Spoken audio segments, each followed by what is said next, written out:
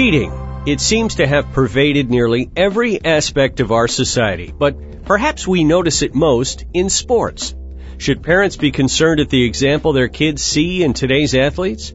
Our next guest on InfoTrack is a 7-time All-Star baseball player and 2-time Most Valuable Player in 1982 and 1983, Dale Murphy. Dale, welcome to InfoTrack. Thank you very much. Thanks for having me on. Can you give us a quick overview of cheating in sports and how that influences youngsters?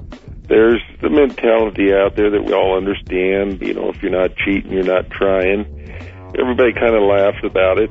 The challenge that we face is if this does become a part of a young person's makeup and approach to life, the chances are they're not going to be playing sports later on. They are going to be our politicians, our financial advisors, people making some pretty serious decisions.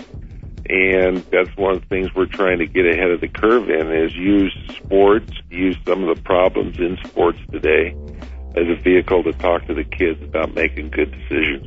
How do you think kids perceive cheating in sports these days? I think that's the challenge. The kids don't think too much about the process. I think kids see the end result. They see someone making a lot of money. They see someone being very successful. And that's all they see. And it's important as parents, mentors, youth coaches to take the opportunity to get them to think about character and that there are consequences and that it never ends up looking good if you're going to take shortcuts. But that's one of the challenges, is because the youth take their lead from prominent people in society. I feel like athletes in our society have an opportunity to set a good example, and most of them are. There's just a few that are making some decisions that aren't very good. You started a foundation called IWon'tCheat.com. Tell us about that.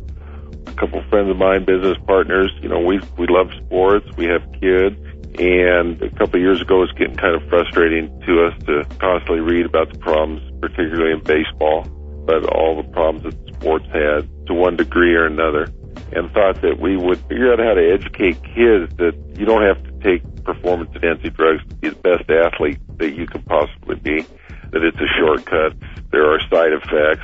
So we just started this foundation. Dale, what kind of reaction have you gotten from parents? Do people think an anti-cheating crusade might be a little old-fashioned and prudish in 2008? Oh, yeah. The reality is a little different, but I agree with you that when I first started doing interviews, people definitely thought it was a little Pollyannish to think that you could help shape, change, and challenge. This is not a new thing. This is the challenge of mankind, not to cheat your neighbor, to cheat yourself and take advantage of other people. But once we got into it and got people to see what we're saying to the kids, we challenged them to take a pledge, you know, that they won't cheat in school, in sports, in life.